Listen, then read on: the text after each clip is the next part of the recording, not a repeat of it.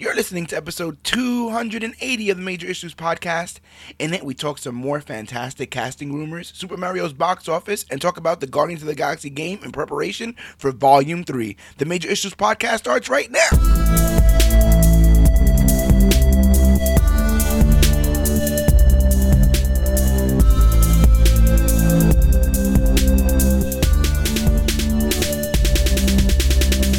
Hello, everybody out there in comic book land. My name is George Serrano, aka The Don, and if you're listening to this, you can only be here for one reason.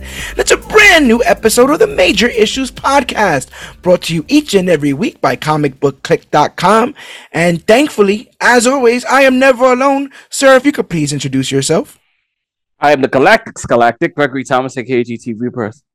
GT Rebirth is back, and it's been so long. It's been so long, and that's never going to get old or as old as Peggy Carter in that film.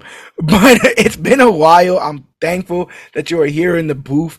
We're here to talk about Guardians, because Guardians is coming out next week. I hope you have been well, but before we get into all of the Guardian stuff, there's some scuttlebutt happening in the world of comic books and comic book media I'd like to get your take on. So let's cover some quick news. Mario has broken the $1 billion cap for not only films but video game films. It's obviously, I think right now it has to be the most successful video game film out. I still haven't seen it. Just life gets in the way. I'm trying not to have it spoiled, but I can't imagine there is too much to spoil. Have you seen this film? Is it surprising that it's hit $1 billion? I have not, and yes, it is. I just haven't had a chance yet. I intend to see it with the girlfriend, and she wanted to just wait till it was like on at home. It's just not many. There's not. We are those assholes. There's just not many reasons to go out and go to the theater sometimes. Yeah. So we wait for things to come to the couch. I've got a nice TV. It's fine with me. I would not have expected the Super Mario Brothers to make it to $1 billion. It has all of the hallmarks to do it. It is a film based off a beloved long-running IP, so it has accrued loyalties.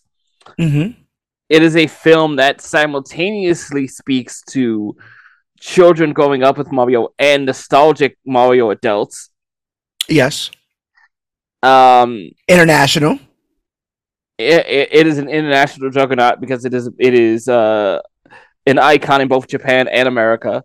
And probably, has its hoofs in several other countries as well. Yes. There were a lot of things that on paper were working for it. I did not expect it would have accrued the sort of critical support that would just lead people to keep showing up. I mean, you do a lot of work for Dirt Sheet Radio. You've seen sometimes that the vocal minority is just that. A minority. Yes. We saw the pitchforks that were let aflame with the idea that Chris Pratt was going to be playing Mario and voicing Mario. Now it's a $1 billion film. So it almost makes you think. It makes you think, They could have bent to the will the same way the Sonic guys did, right? Pratt Although I think the Sonic one was more of a visual thing, and I think that's an easier compromise to have made. Okay. Yeah. I am so inundated already to just like the idea that since Aladdin, this is how far back this goes. Since Aladdin, there's this idea that animated films need to have massive star names on them. Right. You're right. Yeah. Yeah. We got Robin Williams, and Robin Williams done changed the game, probably ruined it. Yeah. And now it's like that's why our boy Yoki gets so messed up about some of these animated movies, right? Because they don't typically have the sort of audio direction that is pushing these actors to create a unique voice to these characters, because they want you to know that it is Rihanna. Yes, right. That's more important than her playing the character. They want you to know it's Rihanna playing the character. Yeah, you need to hear Rihanna when that squirrel talks. Yeah. You know, when those emotions are playing their characters, you need to know that emotion is this actor or that actor. I didn't actually watch Inside Out, but that's the first thing I thought of. No, yeah, totally. I mean, I think Jack Black is basically being Jack Black with Bowser. You know, he's kind of growling a little bit. Knows how to be, I think. Yeah, and when they get you, when you're at that level, when they get you, they're getting you for you. You know, with a certain amount of these. Seth Rogen, come on, you're expecting Seth Rogen to put on a voice? They just want that voice. That's all it's ever been. He's having a hard time with the one he has. Yes. So yeah, that continues to climb up the mountain. It's only their studios are only going to learn the worst lessons from it. You know, the same way for everything else. They're all going to be looking at this, and everyone's going to be looking for their video game franchise to green light, which could end up being. I'm in for Star Fox. Hey, I'm down for Star Fox. I'm down for some Kirby too. I would like to see like a really cool Kirby movie. But yeah, these if I can get King Dedede with his ridiculous hammer, I'm fine with it. Hey, bro, let's get it. These adaptations can be a gamble, even though they're adaptations. You know, unproven products. They could be downright terrible, or maybe even fantastic. And speaking of fantastic, I was gonna say, bro, what's going on? I would like to make a point here because I listened to your last episode. Mm-hmm. I should. I pretty much work here. And there was a big conversation about adaptations in that one, right? Yes. A lot of fun stuff about, you know, what adaptations are cash grabs and which ones aren't. Right.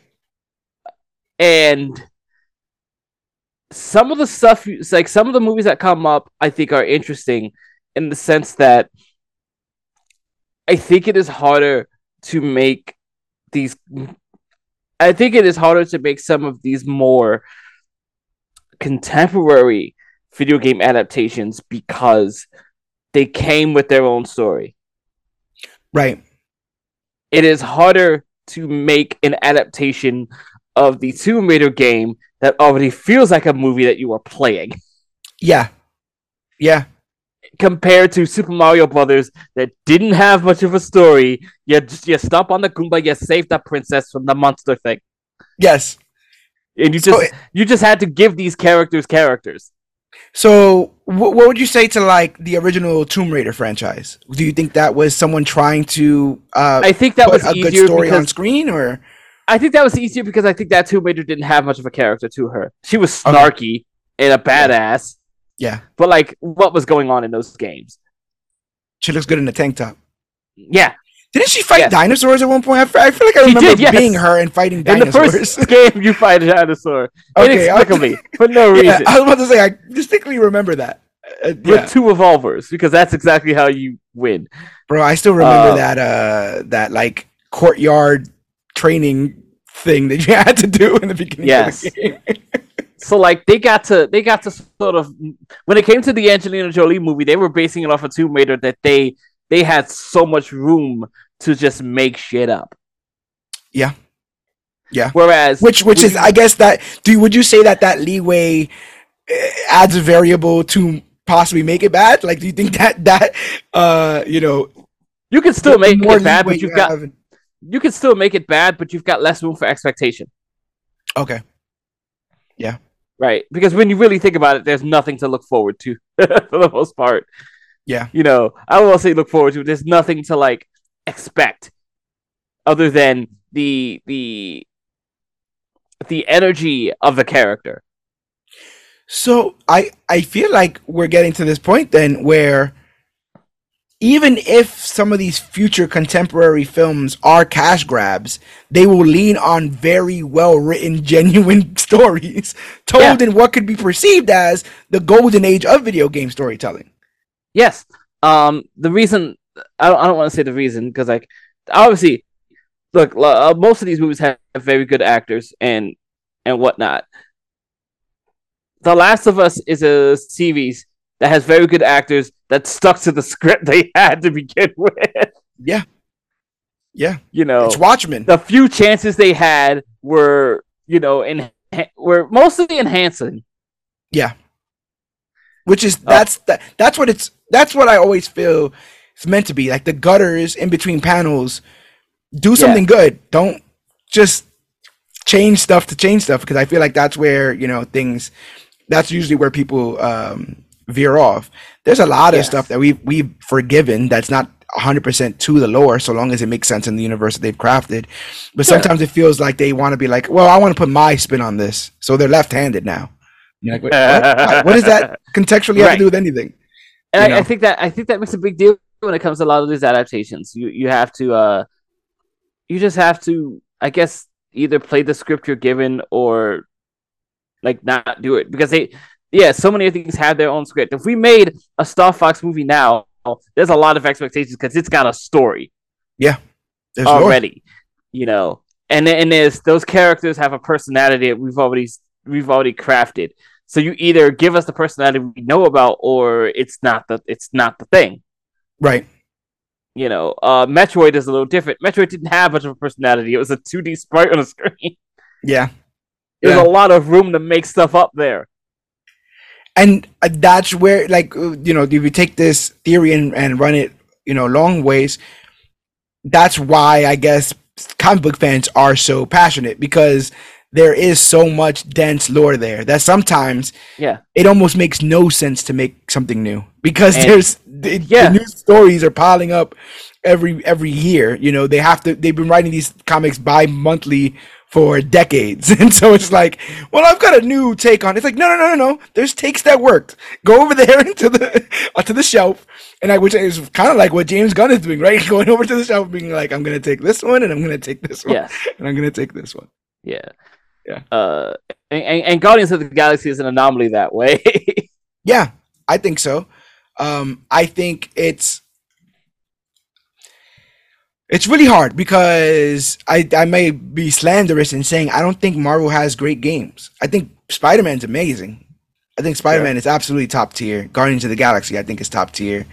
Avengers, we've spoken off air about my feelings on that. I feel like MVC is mostly carried by Capcom, and when Marvel became more popular, globally, we got the worst version of Marvel versus Capcom. So I just feel like Marvel's not hitting the video game stuff like that until this game. But I gotta get your take. People are going bonkers about rumored Fantastic Four castings. I've heard all kinds of stuff. Adam Driver, we spoke about last week with Yogi.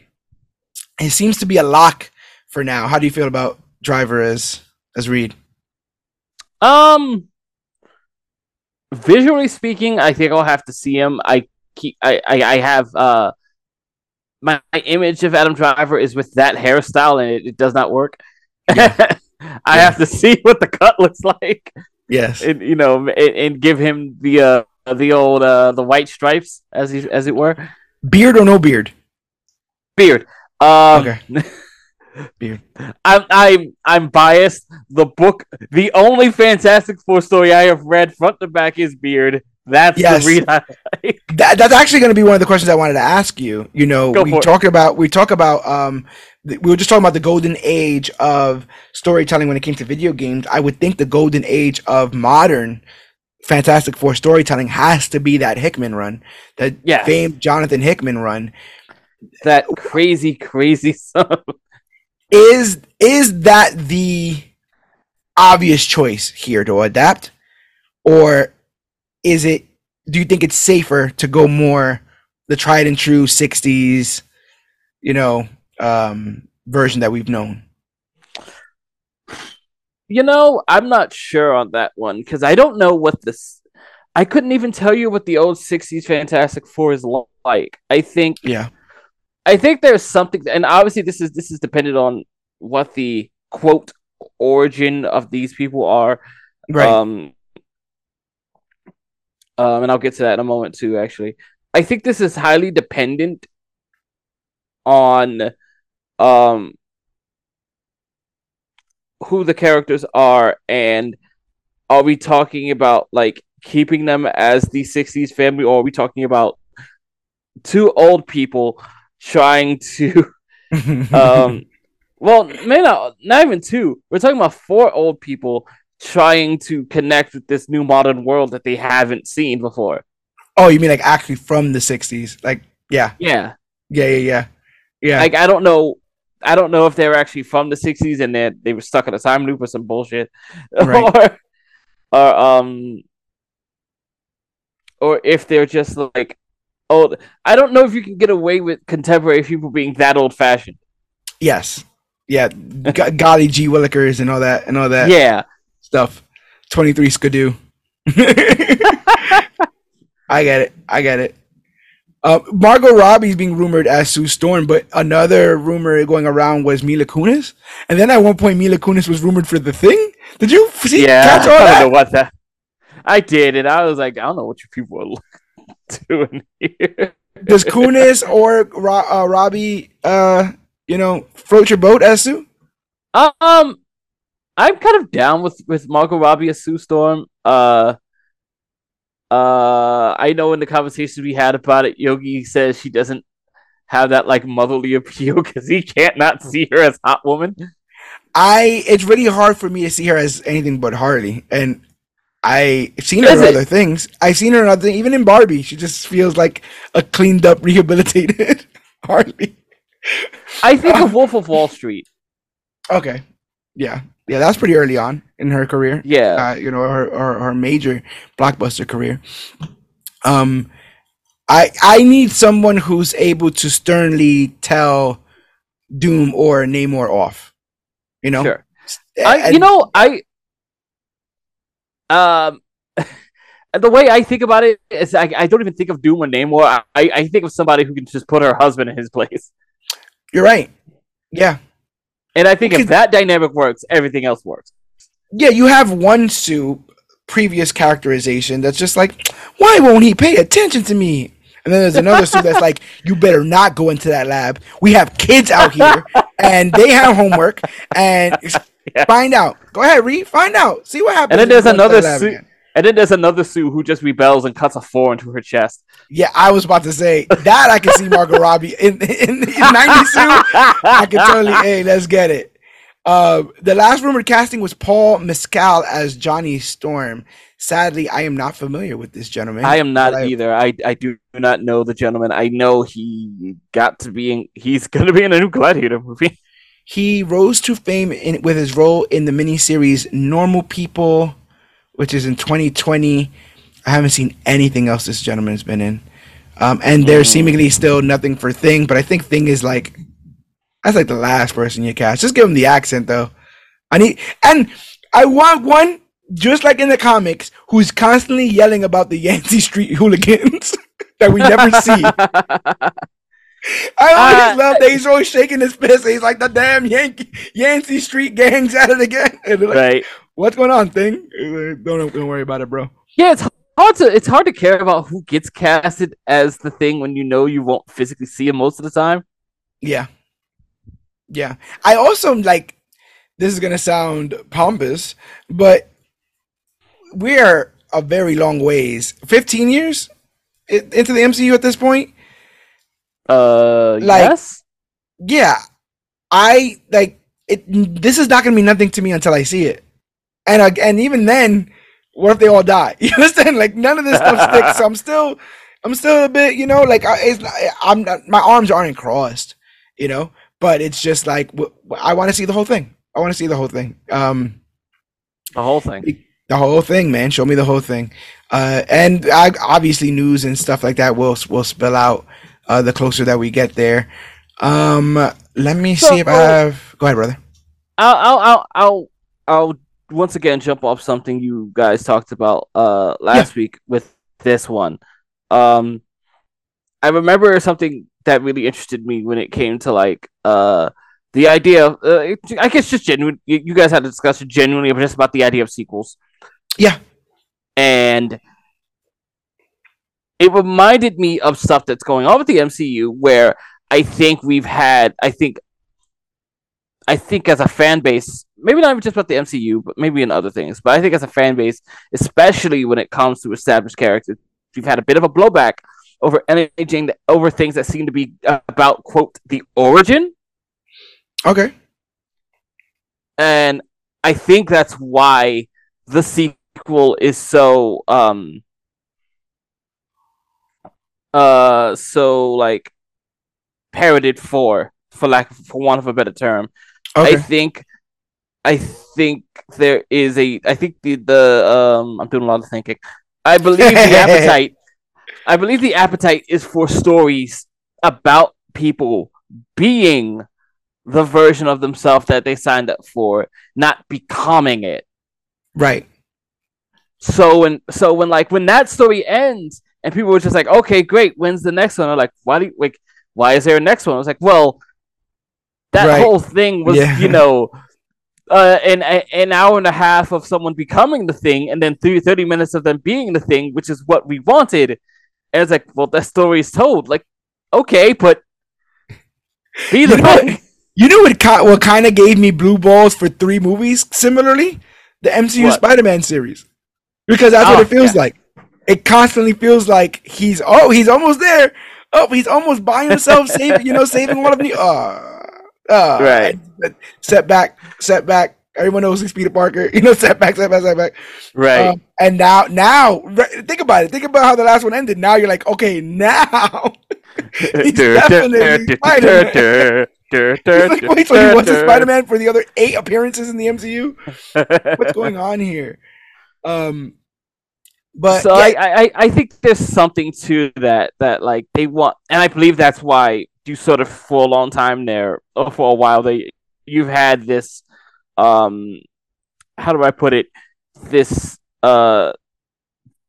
this move they've made, this strategy where we just stick the origins in other things so that the movie we make is about them being the thing. Yeah. The origin for the Black Panther was in Captain America. Right. And a bit of that origin was in for Spidey was there as well. At least the parts you had to know, the Clip Notes version, I guess I would say. And yeah, I can totally see them doing that. I always think of Batman Begins and The Dark Knight. The Dark Knight cannot be what it is without all the foundation set in Batman Begins. Yes. Sometimes that makes Batman Begins a drier film than The Dark Knight a bit because it has to do the homework of setting up absolutely everything, but you cannot get the jumping off point of The Dark Knight without the homework done in Batman Begins. Your parents' death was such a fault. It was your father's. You son of a bitch! He was so fucking pissed. He was not having it past that. My last thing before we get into this game, how did you feel about the Sweet Tooth trailer? Were you a Sweet Tooth? Is that what we're calling it? Yeah, I'm sorry. Sweet Tooth did drop season 2 on Netflix, but I meant more so the Twisted Metal trailer with Sweet Tooth in it, played by my man Samoan Joe. So I'll say this: there wasn't Joey. Good lord, Joey I'll say Samoe. this: there obviously wasn't much to it. I will say that it had a certain energy going for it, and then when "Steal My Sunshine" by Len played, I thought, "Oh, is this the film we're going? Is this the show you are?" Yeah. So I'm like, now I'm wondering what kind of show it is. It's cool to see Mackie in the front and center, though. You do, yes, and that's very cool. I'm always in for like Stephanie Beatrice too, so I'm glad she's got some work. Is it confirmed who she might be playing? I have no clue. I'll look it up right now, actually. Okay. It's considered a comedy series. Which I think is the best direction to go with Twisted Metal. There's nothing, you shouldn't take it seriously. It's an action comedy series. I don't think you should take Twisted Metal seriously at all. It is dumb. It is so dumb. Yeah. So, speaking of Spider-Man alumni, Thomas Hayden Church is also in this. Yeah, and Joe is playing Sweet Tooth, but Will Arnett's playing the voice? Yes, because like Joe's under the clown mask, so Joe's the physical manifestation. Huh. I knew it had to end with... Oh, God, they have Nev Campbell. Oh, dear Christ. I knew it had to end with a Sweet Tooth something. Come on. Come on, man. That is the icon. Yeah, that's the only thing people really know about it. Like, literally, This show could have been Yeah, anything, but if you would have said there's no Sweet Tooth in it, people wouldn't have watched it. They nothing. only need the Done. confirmation of Sweet Done. Tooth. There, there, Speaking of there are which, little things that imprint on people in a way that is undeniable. If you were to make a movie about Tony Hawk's life, and it better have Superman by Goldfinger. yes, yes, it does. Is it? I mean, now this is a deep cut. I actually thought when he turned on the radio, it was going to be Worlds Collide by Power Man 5000. That was the song that always played every time I played the game. That's interesting. I don't have a great memory for the music that played through it. That's it. That's all I got. I haven't played it in decades, but right.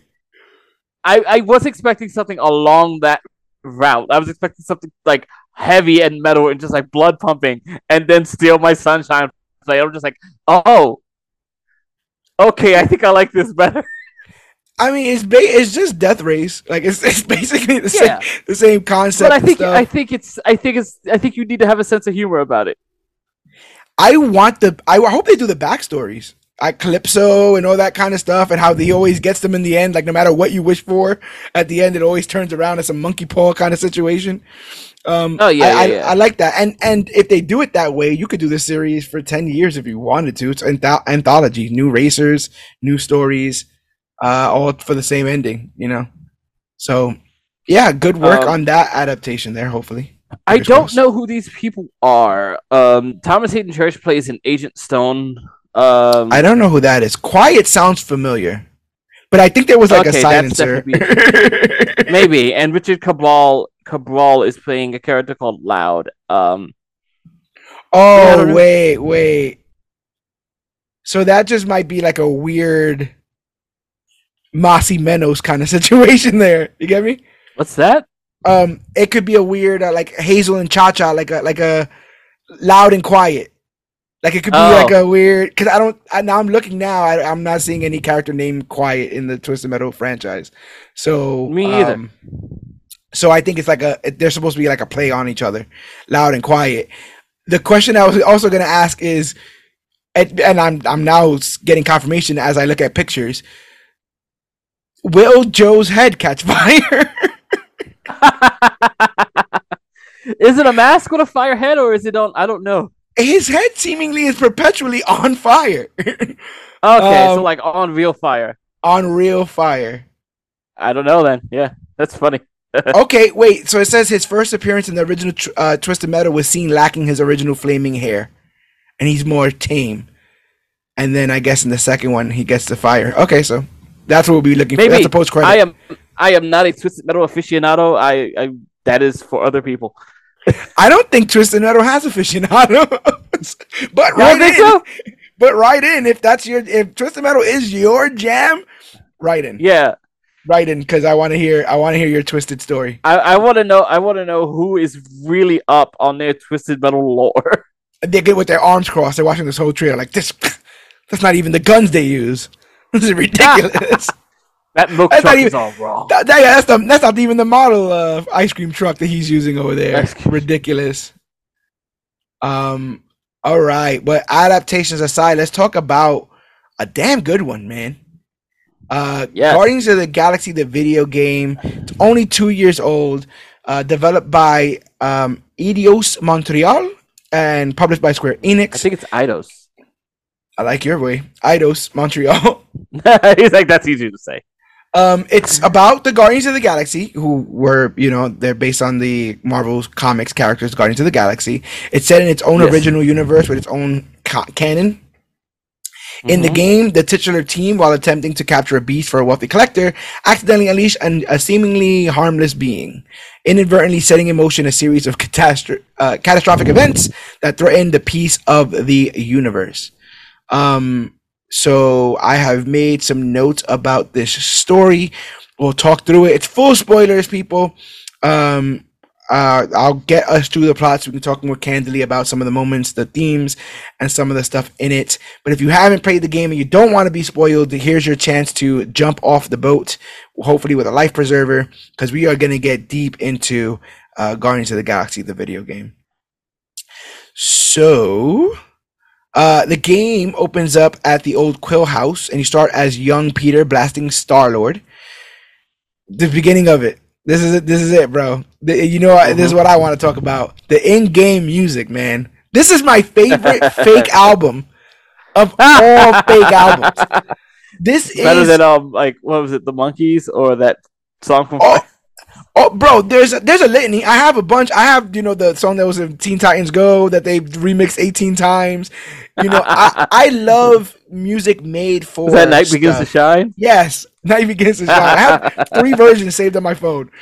So I remember you playing that for us, and then we being disappointed it didn't get referenced in the movie. yeah.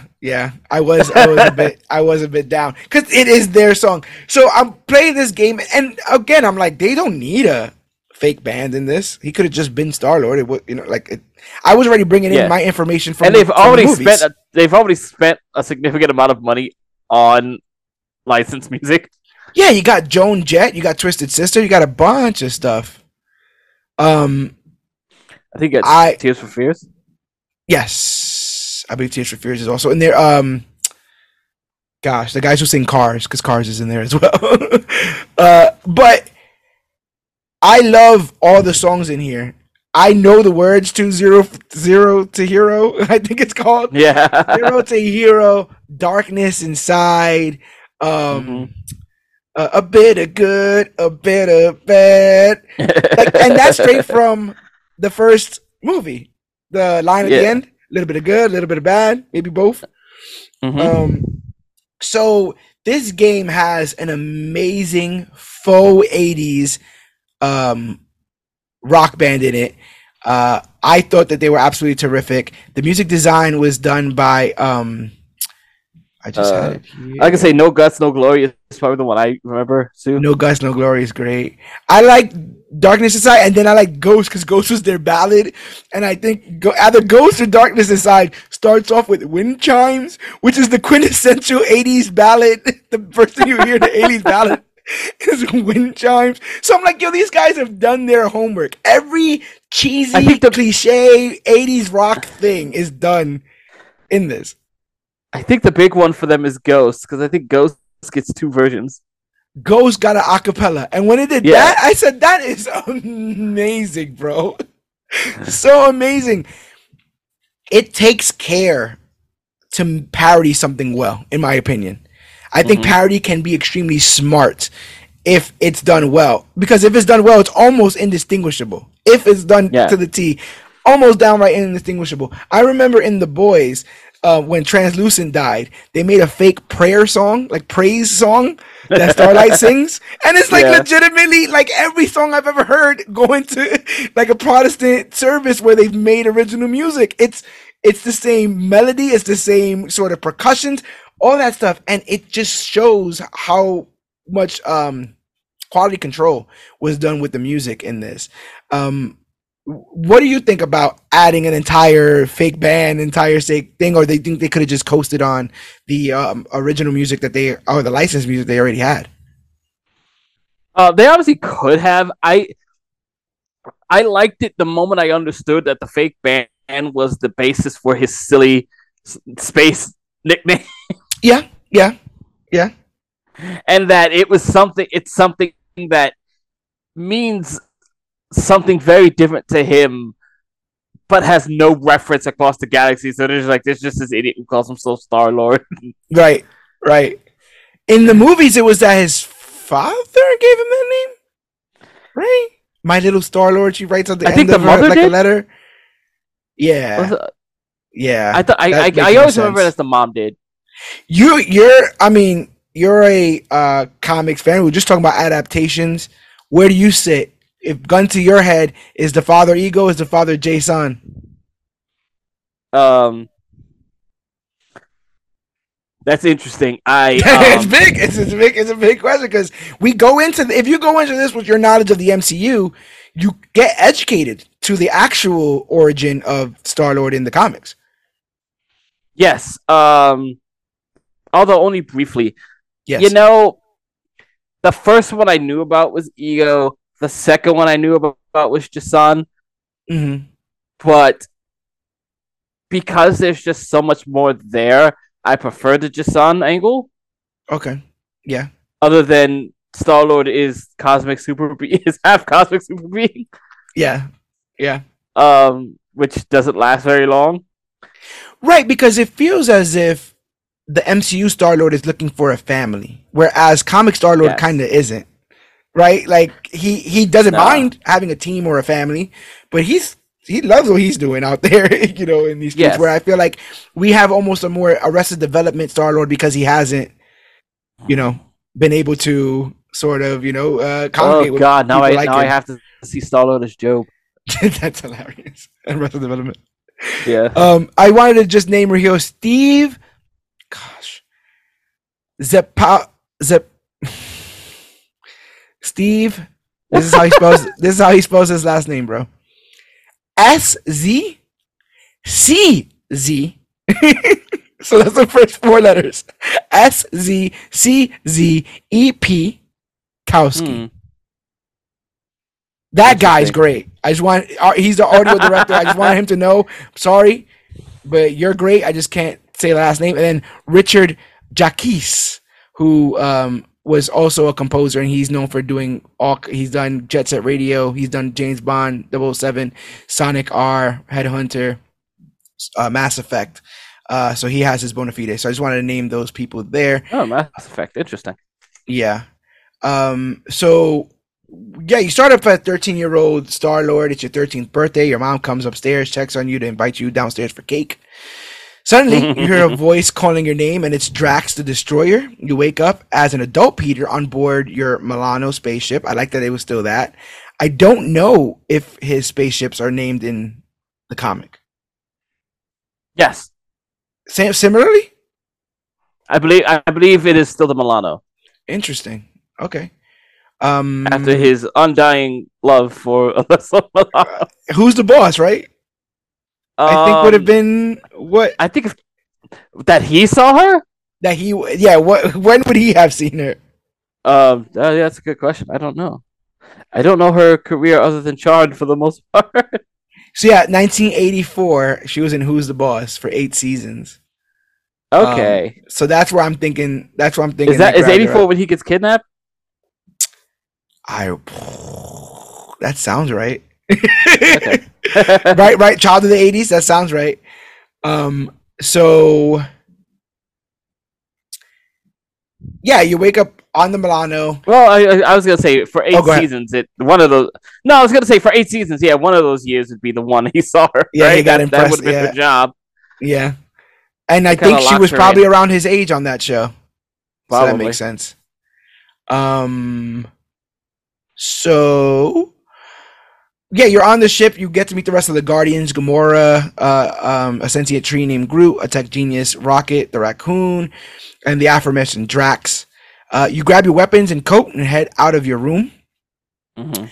What do you think about the designs of these characters? They hinge between the MCU and the comic versions. I think Star-Lord is the most in between, because I think he looks completely different in the comics than he does in the MCU. So they've kind of found the middle ground here. Drax is more comics, Groot more MCU. So I'll tell you the moment I thought like, oh, I think we're gonna have something good with this game. Mm-hmm. Is I had just heard about the game. Well, not like it seemed like the announcement or the beginning of the ad campaign was only months before the game released. Yeah. Which has to do with much different reasons than usual, for reasons we may get into about certain other video games being a bit wonky. Yeah. I remember like, okay, I'm gonna look this game up, and I remember Dan Abnett talking about it. And Abnett was very clear to say that this isn't like the MCU Guardians. It also isn't the comic book Guardians. It's a little bit of all the best stuff of all of them, with an original spin that we tossed in on it. Yeah, like that was the most interesting part of it. I thought that was the part where I was like, okay, I'm very interested to see where they go with this, because I thought that's the right stance to take. Yeah, we're making a video game. Here's the really popular stuff from the movies. Here is the bedrock stuff from the comic books. Let's use all of it. Yeah, I agree, and you almost get to have your cake and eat it too, right? Yeah. You get to bring in the parts that you like and discard the parts that you don't.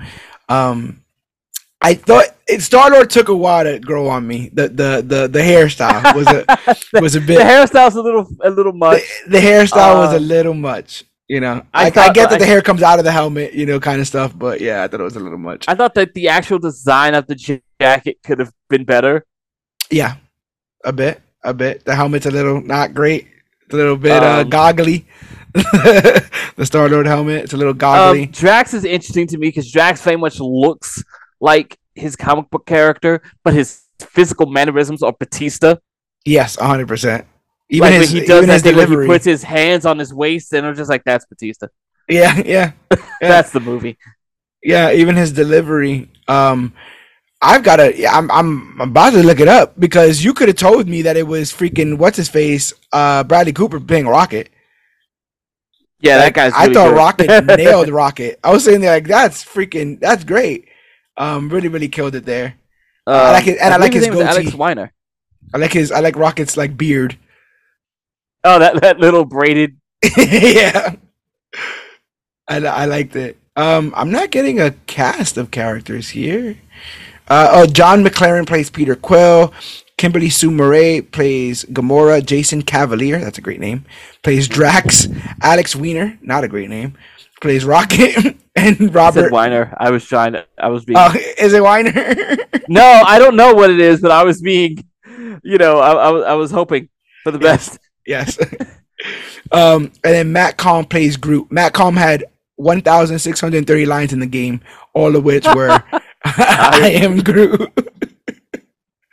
I'm just putting it at. I like the version of it. I like the version of it in the movie where they say that Vin Diesel has real lines in front of them, and he has to choose to say "I am Groot" in a way that conveys what he wants to say. Yeah. It could be like, but don't go, I'll miss you. That's what it says on the paper. He's like, but I am Groot. Yeah, basically. Oh man, he's showing up to the red carpets. I usually don't see his ass there. He has does he not? Yeah, it's like a Groot inspired suit. It was like looked like kind of like wood and had like little branches and stuff coming out of it, little vines. Okay.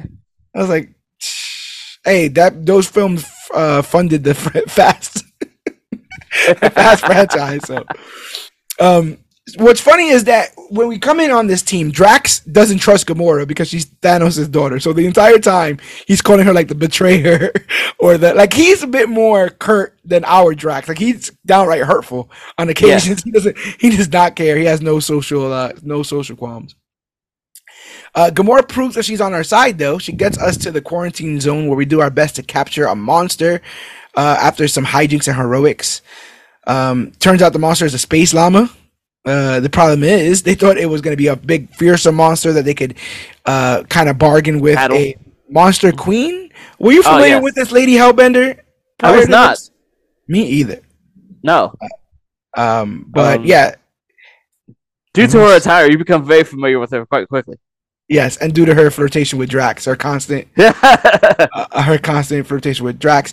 So she was a character created in 2015 for Totally Awesome Hulk. Okay, that's interesting. Interesting. Yeah. That's an interesting that is an interesting debut for a character that would end up in this Guardians game. Yeah. I have a feeling a lot of those Totally Awesome characters had to find homes after a while. That's a whole other story for another day. When they see a space whale worthy of turning, I'm looking at her now, and it's actually a very good one-to-one, how do you say, adaptation from comic books to game. I think so. So they see a big ass space whale, and they're like, "Oh, let's capture that then and give it to her." But it gets attacked by a mysterious pulsating energy ball. The collateral damage causes several explosions, but the Guardians escape with the llama. Unfortunately, our heroes are confronted by the Kree in the form of Captain Ko-Rel, who attempts to arrest him for trespassing in the most restricted sector of space, but Quill hangs up on her. He then reveals that they have a romantic history as he is escorted aboard the Kree ship. I like that the Kree have them written down as the gardeners of the galaxy. That's a running gag with this series, right? Just like not having the names completely right. And it always works for me. I don't know why. It adds to the moniker of ragtag. Like they don't even have a good reputation. Like they don't have names not even out there like that. I kept expecting to hear what's his name? John something, I think. The actor from Step Brothers. Oh yeah, John C. Reilly. Yes. But I almost called him John C. McGinley, who I like, but it's a completely different actor. He's like, in his words, not a dick or whatever. Yeah. The person in charge of processing prisoners is a Nova Corps cadet, Nikki Gold, who has visible disdain for the group, and we are shown the Grand Unifier, Raker, who leads the Church of the Universal Church of Truth, who they say they found floating around in the quarantine zone. We get a hint that Nikki's mom is Corell, and it is eventually confirmed, although we don't know who her father is. Mm-hmm. We find out that Nikki is clever and curious and a bit rebellious. Because of what they've done, they are ultimately fined by the Nova Corps. Peter is able to get them some time to make this money. He pep talks everybody because they're all upset about it. And they decide what they're going to do is they're going to try to sell Groot for money, pretend to sell him as a monster for money, and then renege, take him back. That's the plan. They're going to go to Lady Hellbenders and sell one of them. Now, I did my notes based on somebody else's playthrough, and so I always stuck with trying to sell Groot. Did you ever waver? Did you end up choosing to sell Rocket? Because that's another option. I chose to sell Rocket. Yeah?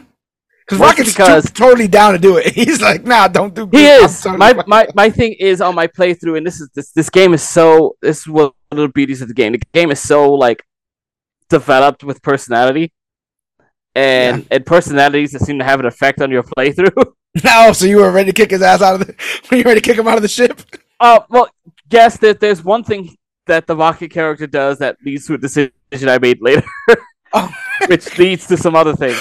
But you threw him. I did. You threw his ass. I did. Let me tell you exactly why I threw him.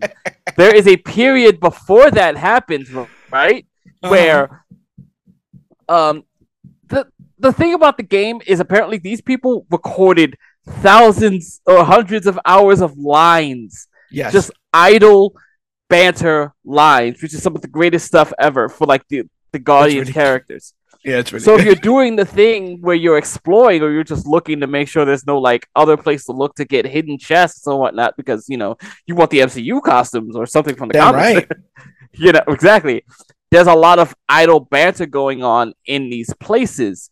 Mm-hmm. One of them ends up being that you are with Rocket and Rocket just calls you over, like whispers and pulls you to the side. Mm-hmm. And he wants to tell you something. Like, okay, like what's up? And he's like, I got a secret for you.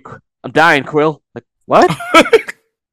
And he just goes into this like emotional thing, like he's not ready to tell Groot about it, and he's worried, but he needs to talk to somebody, and like he doesn't know how much longer he has, but he's dying. And then he just starts laughing at you. He's like, "You actually bought it." They're like, so when the bridge came, I'm like, "You now?" Yeah, yeet. you yeeted Rocket across the screen. I am impressed by the myriad of fake curses they've given that animal.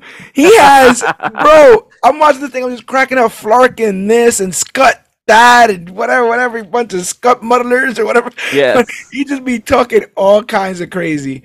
One of the things that works for me, you were talking about like the dialogue in this. Every so often in this game, while you're doing combat, you have a huddle up moment where you bring in the characters and you give them, you get to pick what words are used, but you give them a pep talk, and based on how well you did the pep talk, they will be energized to then go into battle, etc. and so forth. Yes. And that Benatar will play. Yeah, and like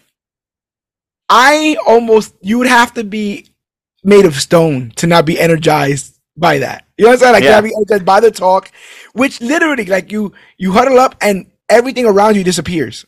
You only see your teammates, and they're all Yes. looking at you and nodding their heads as you're giving this speech about how like we never Yeah. give up and we've always been And, outlaws. and they're expressing whatever their emotions are, so you need to know the right thing to say based on what they've told you. Yeah, because at one point they could come up to you and be like, "We can't do it. We're outnumbered," and there'll be a choice of saying like, "It doesn't matter the odds," or a choice of being like, "Stop complaining." And if you say stop Yeah. complaining, like, who the hell was complaining? And they'll be mad at you and they walk away. Right. But that really the team building stuff like that and the choose your own adventure stuff made me feel like I was playing my story, not just the game's story. It gives you a level of ownership that makes the playthrough incredibly rewarding because you feel like you're making a unique path, even though there's only so many, right? So I thought that, like you were saying, that was really, really cool. Yeah.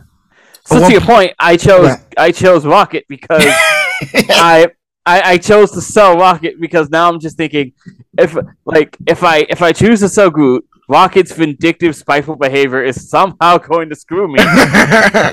Yeah.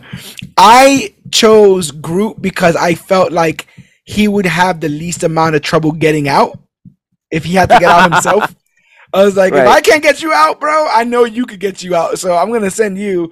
So I'm watching the playthrough of when you choose Rocket and he flips out because they don't think that he's a monster and starts shooting and it becomes a big ass catastrophe. In my version, I think they just take Groot. Yeah, I think they just take Groot and you have to break him out later or something like that. But yeah, they attempt to trick. Oh wait, sorry. They're still en route to Lady Hellbinder's castle. They get en route to Lady Hellbinder's castle, Hellbender's castle. We flash back to young Star-Lord and him blowing out his birthday candles before arguing with his mom about wanting to see a film. She eventually agrees, while also gifting him something else she says is from his father. We return to Hellbender's castle before we see what it is. They try to trick Lady Hellbender into buying a monster and stealing the credits. She figures out it's a ploy. And then we get a cameo, like the most like rewarding cameo I've ever seen because I've never heard of this character before. First seeing it, Dweller in the Darkness shows up straight from Shang-Chi, and I was like, "Oh, I know you now. I didn't know you before I saw that movie, but I know you now. I know you, Dweller in the Darkness." So that shows up. They manage to defeat the beast and they venture to a Nova Corps outpost because now they have their money. They've stolen the money. When they arrive, there are no members of the Corps to be found.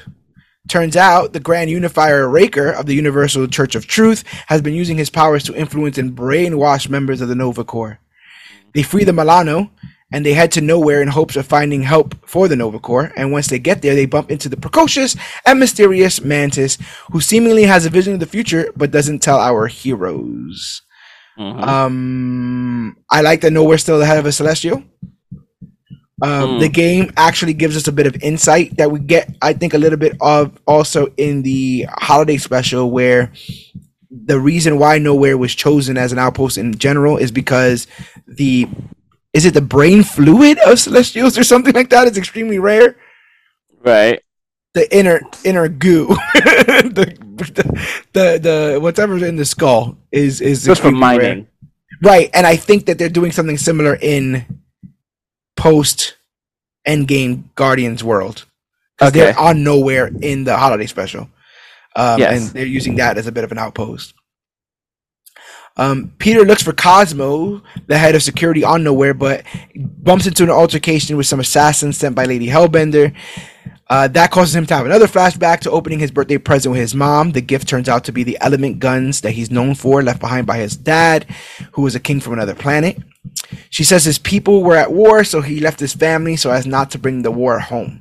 She warns that something is coming, and she feels like they are being watched, and suddenly their house is surrounded by Chitauri ships. Peter's mom does her best to protect her son, but she is fatally shot by the invading Chitauri, and Peter is kidnapped by them. What do you think about this scene here? Of basically a quick, here's your entire origin. They got me. Oh no. I thought it was interesting. I thought it was. I didn't expect to sort of see the mother like gung ho, like I'm going to fight off these aliens. Yeah. Like, Shaka, you are ma'am. not taking my son. I was like, yeah, you're a tad outgunned. I think those ships have weapons on them, man. Every ship has 700 weapons on them.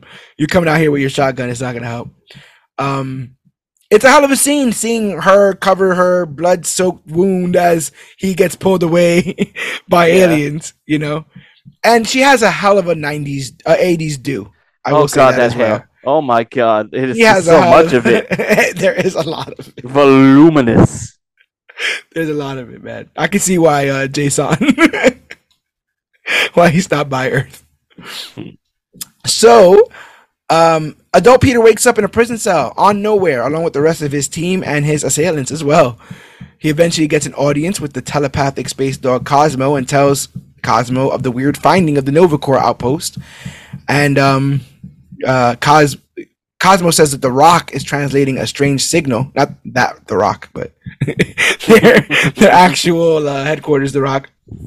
And they blame the Universal Church of Truth. Cosmo says that the church has fallen ever since their golden god disappeared, but he's aware of another Nova ship with a similar transmission.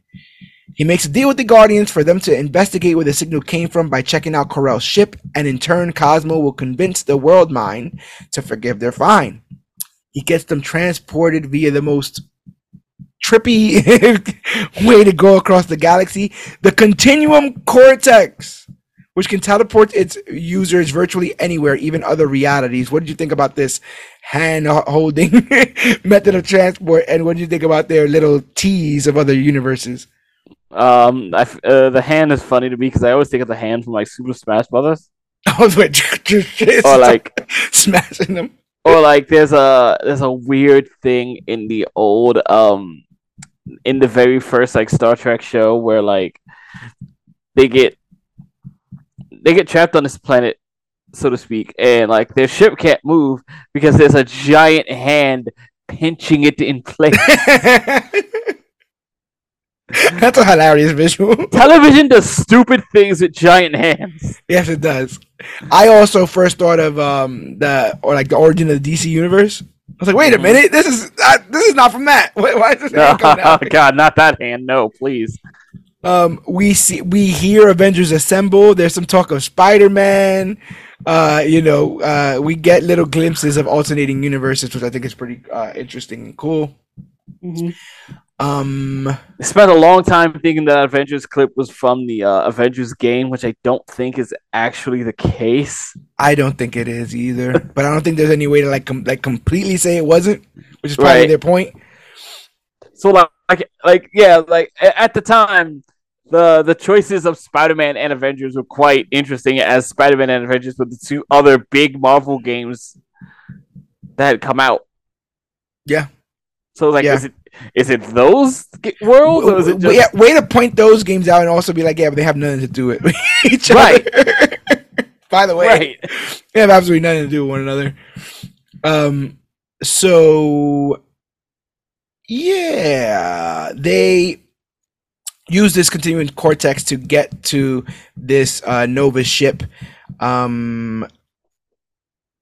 When they get to the ship, it's abandoned, and footage found shows the same pulsating energy ball that attacked the space whale attacking the Nova Corps.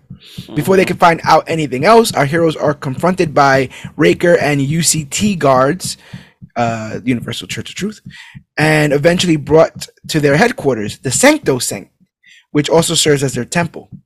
Raker continues to tell them that the matriarch can't wait to see them, even asking for Peter by name. He explains that they must freely accept the matriarch's promise and that no one is forced to do so. The matriarch, aka the divine vessel, will give them back those they have lost and unite them all in faith. He also mentions that the entirety of the temple is powered by faith energy. There's a little bit of talk of like what you call science, all that there. But yeah, it's getting very culty very fast. That's one thing is clear. And yeah, and something's going on with all these Nova Corps people. What do you think about the design of that pulsating energy ball? Uncomfortable. I think it's meant to be, right? It's almost like, yeah. Yes. I am bothered by things that are just so abstract. They are indefinable. Yes. Yeah. I want that thing to meet Mr. Nobody, you know? Oh God. So Raker alludes to the previous golden vessel who preceded the church. He was said to have unspeakable power, but from Raker's perspective, abandoned the cause, which is why Raker created the church. Mm-hmm. Our heroes let him talk, long enough for Rocket to hack his drone. Raker takes them to their leader, the matriarch, who appears to be a mind-controlled Nikki. Dun, dun, dun. Dun. At first, she seems in her right mind. What was Does that meme with like I think it's a squirrel that turns around? Yeah, and just keeps zooming in. Yeah. She seems to be in her right mind, but then she starts talking about, universal truth and faith, and I'll bring back the ones we lost. And Peter Quill's like, damn it. Like, she's captured. He tries to get through to her, but she's adamant that this is the way and uses her powers to create a scenario where Peter can save his mom from that Chitauri invasion. This is another I think it's important to note that at this point, right? Because I don't think it's come up in the rundown. Mm-hmm. Peter Quill is convinced that Nikki is his. Is his daughter. The timeline lines up. When he mentions it to Carell, him and Carell had a relationship. Yeah, that relationship. When he mentions it, she doesn't deny it. When he mentions it, she changes the subject to him being irresponsible. Yes, which leads him to believe that's perfectly the way to convince somebody. Yeah, it's like, I didn't tell you about this because you were irresponsible. You didn't tell me about what? That you had a kid or the kid's mine? You never get the answer to that question. So where are you sitting on this as you're playing? Do you like the idea of Nikki as the kid? Are you as convinced as he is? Are you down for that story? I am at this point. I am absolutely playing the game like that. That's my daughter, and I need to say yeah. Nikki. Yeah, I mean, I think it's a great way for the game to have you get some emotional stakes early on. Yeah, and to be directly tied into the idea that like, Star-Lord is a somewhat but I don't want to say he's not fully irresponsible, but he's he rides a line. Yes, he does. Yeah, and this is you as the character, sort of like trying to push him to being a better, more responsible person. It's now that he has like this thing that he really cares about. Yeah, and it seemingly weighs on him. There's a scene earlier on where Nikki and her mother are arguing, and he sticks up for the kid. He kind of like stands up and lies for her. It creates an entire elaborate story, and she exhibits his rebellious nature, his curiosity, even his sense of humor. So you can't help but feel like there's some kind of secret kinship there. But yeah, when she takes him back to the farm to save his mom. This is another branching timeline thing, because what I did was I hugged her, but then when he was immediately like, I don't know, this doesn't feel right, I broke the hug and shot her. The game showed me that if you don't break the hug, you just get put into another scene where you continue life living on the farm with her, and the Guardians are over for like dinner, and everyone's just chilling, and then you get sucked into the entity, and then it reverts back to another option for you to break free. Mm-hmm. So you break free. You have to shoot your mom, which is like one of the darkest parts of this game. So here's a funny thing. Damn. When the game had just come out, and I'm usually subscribed to a few gaming YouTube channels that do these cutscene things, right? Because sometimes I just watch cutscenes for some of these games. Yeah. It gets I'm just going through like my subscription list, and I actually come across that scene like because it's in the thumbnail, and I thought it had spoiled the end of the game. Imagine that was the end. Holy hell. Because bringing back the mother is kind of like a big deal in a previous game. Yeah. Was that the Telltale? Yes. Yeah. So like, I was like, oh no.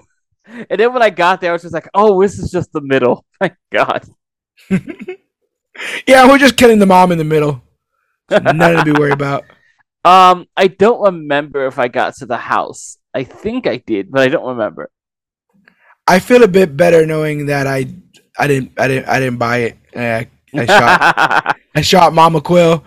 Um, so when that doesn't work, so this is also like I there's two stories that this reminds me of that I'm very fond of. One is House of M, right? Okay. You give everybody the world that they want The to live. happiest. No Yeah. one will question what it is. But also, Spider-Man fans are still funny about that one to this day. yeah, that was such a heartbreaking scene.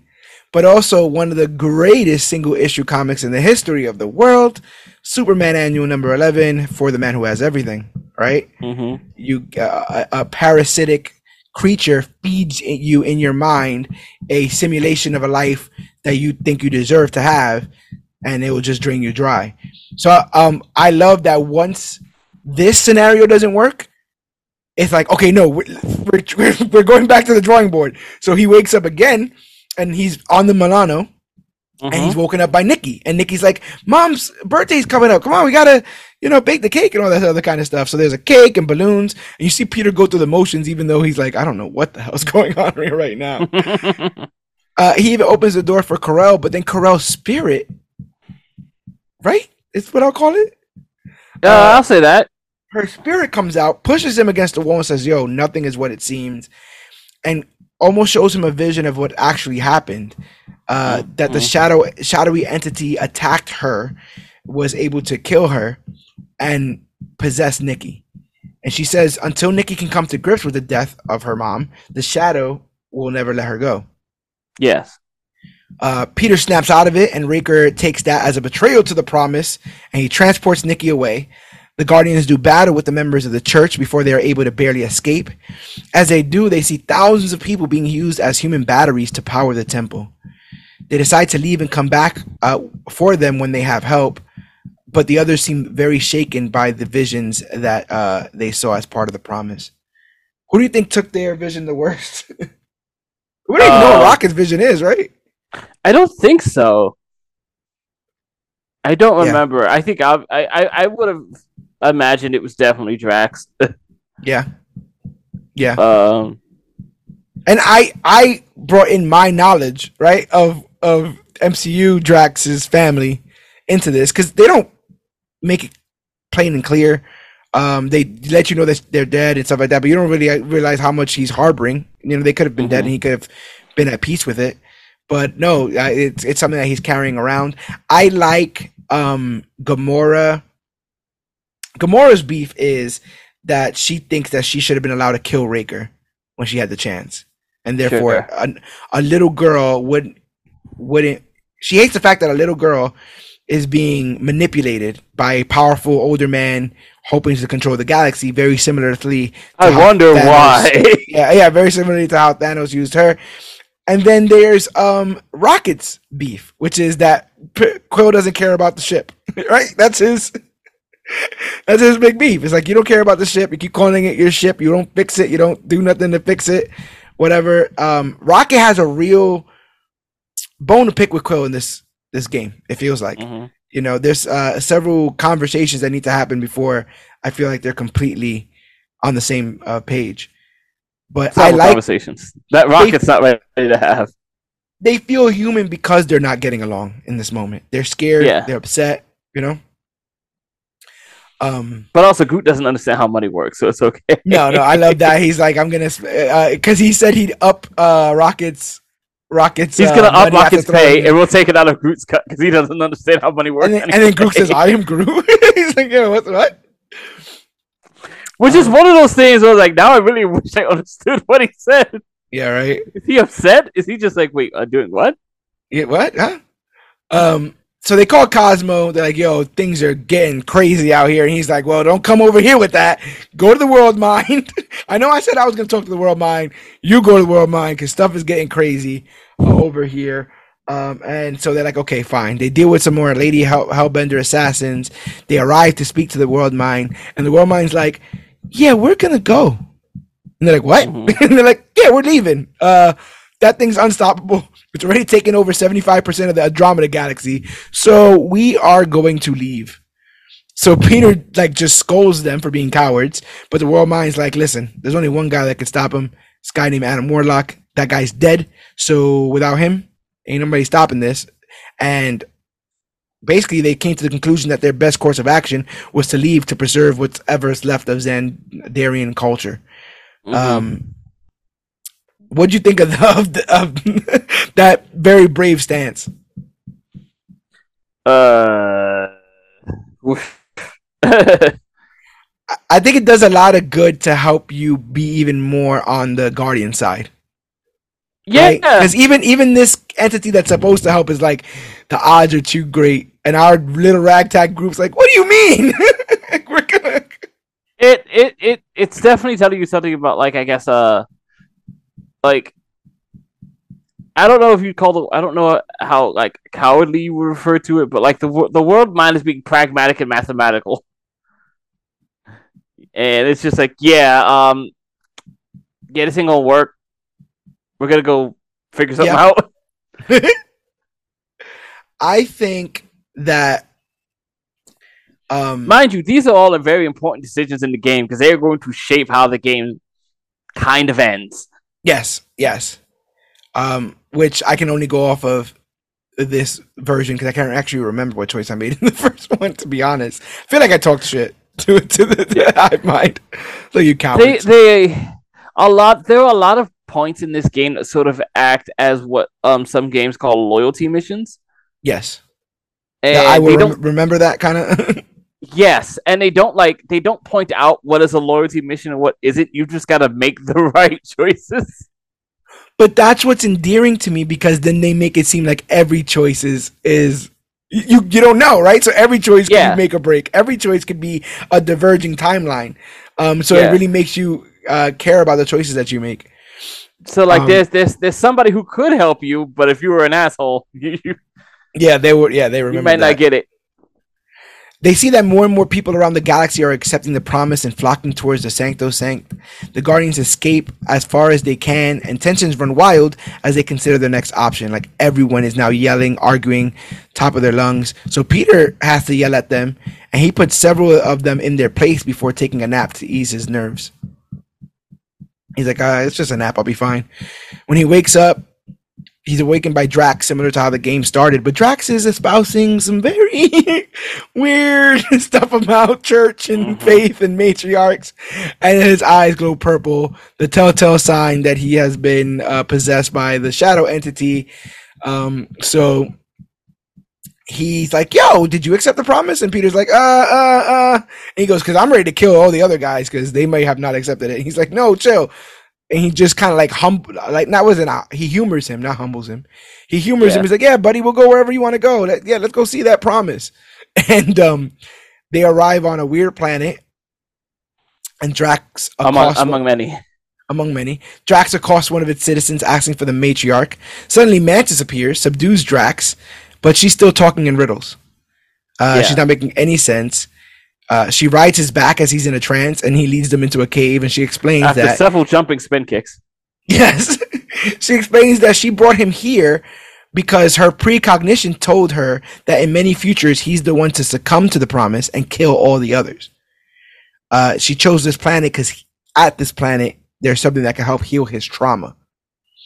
Rocket gets tired of riddles, but Peter reminds him how far they've come and gives him another pep talk, talking about how further they're willing to go for one that they care about. He explains that basically they had a very thin tie as friends, mostly being money, but showing that it's become much more than that, which I thought was a pretty cool thing to point out. They finally find what Mantis was looking for and are shocked to meet a disheveled Adam Warlock. Mantis believes that Warlock, being the source of the power that Raker is manipulating, can be used to reverse the effects of the matriarch. What did you think of this design for Adam Warlock, and what do you think of, they call him, the Shakespearean Adam Warlock? Oh my god, the fucking rhyming! You over that alliteration? Yeah, I guess that's more what it is, right? That was tough. I a lot. cannot imagine writing that. Right. Every It's a single lot. time. I need 7 letters that begin with F. 7 words, excuse, that begin with F that makes sense in a sentence. Damn it. I love that at one point, like Peter's talking to him and he does an alliteration. He goes, "Damn it, I'm doing it now." he's downright annoyed. So okay, Warlock. I like the beard. I like the Jesus look of him initially. That makes sense, given the way he's portrayed in the game with his relationship with the Church of Truth guys. Yeah. She transports the team's consciousness. Mantis does. Is he supposed to be golden? Warlock? Yes. Yeah. Okay. Yeah. In every iteration, he's a man of gold. I don't know why. It's just a thing. And I can't help but believe that there's going to be a bit of this and a bit of Infinity War in, the book, Infinity Gauntlet in this Guardians film, which we'll talk about in a bit. But they go inside of Drax's mind. They do battle with a fake Thanos. Eventually, it all comes down to them finding Drax basically playing with and choosing to be with his deceased family. Mm-hmm. After a tearful scene, Peter manages to convince Drax to put this reality behind him once and for all. And Drax realizes that he isn't alone and that the Guardians of the Galaxy are his family. It was very hard to hear somebody who is very direct in his language be so direct about his loneliness and his sadness and his unwillingness to live. Basically, it's what he says in very short words, right? Like, what will you have me do if I'm not going to go with them? It's like, what is life? And I'm like, damn, Drax, like, what you doing to me, bro? He's like, you're not Shakespeare, but he says exactly what he feels. It was a bit heart-wrenching there. There's a few versions of him, right, that seem to be like a guy who is so consumed by the vengeance that he doesn't know what life is after it. Yes. Or like, so you get 2 different versions of him, which is someone who has gotten his vengeance and doesn't know what to do, or someone who is denied that vengeance and is once again like purposeless. Yeah. I tend to think of the scene where he calls Ronan when he's drunk. And the idea is that if he come and fight me, motherfucker. Yeah, and the idea is that if he beats Ronan in this fight, then he gets a semblance of his revenge, and if he doesn't, he gets to see his family again. Right. Like what a win-win jacked up, scenario. What a jacked up. Yeah, man, suicide by Kree. What are we doing out here? You know what I'm saying? This is bonkers, bro. And so it's even heartbreaking here because we can hear his family. This facsimile family, right? That's calling out to him, Daddy, but my love, why are you rejecting us? I think he has to stab them, don't he? Like I think he stabs them or I think so, some kind of it's like it's not only walking away from them, he has to like hurt this entity. Yeah. That's what I thought was worse, was like, Peter's giving the pep talk and I'm like, okay, he's gonna turn, he's gonna, he'll do the big gulp, he'll turn away from his family, he'll walk away. But instead he turns and walks towards his family. I'm like, what's he about to do? And he says goodbye and I'm like, oh, Drax, what are you doing to me, bro? And then he stabs them and they dissipate and they kind of turn into the shadowy entity. And then that shadowy entity kind of starts to resemble Adam Warlock. And I go, because, ladies and gentlemen, Adam Warlock is the Titanic. There's only one story. There's only one story you tell with this man. Same thing with Sentry. I was going to say, isn't this a lot like the Sentry? Same thing with, it's exactly like the Sentry. Like I it's funny to me that they just waited enough time to just tell it again with somebody else. But the shoe that always drops with Adam Warlock is that there is a dark, sinister part of him so sometimes it comes from the Soul Stone, sometimes it doesn't, and that being is called Magus, and he wants to control and end the world. And on It's occasion, literally a to pardon the topical pun, a dark mirror. yeah, it's also a parasitic entity in the sense that it needs to absorb, take, destroy, Yeah, all things, and I possibly the most possibly the showcase of how absolutely ridiculous this character is the afro that he had initially when he first when he first showed up. Because wow, that afro, bro, opposite in every way. So, um, the two lock arms, evil Adam and regular Adam, and everything turns white. When the dust settles, the Guardians are okay. They're out of the cave. When asked why the shadowy entity kind of looked like you, bro, because I love that Peter Quill's like, "Hey, get back over here." He was like, "Why does that thing look like you?" And he's like, "Cause it is me." And then he walks away. He goes, "No, no, no, wait, hold on." that's Can you not explain enough. that? Can you explain that real quick? So he says one day, Adam came across Raker and his crew who had come across a plague.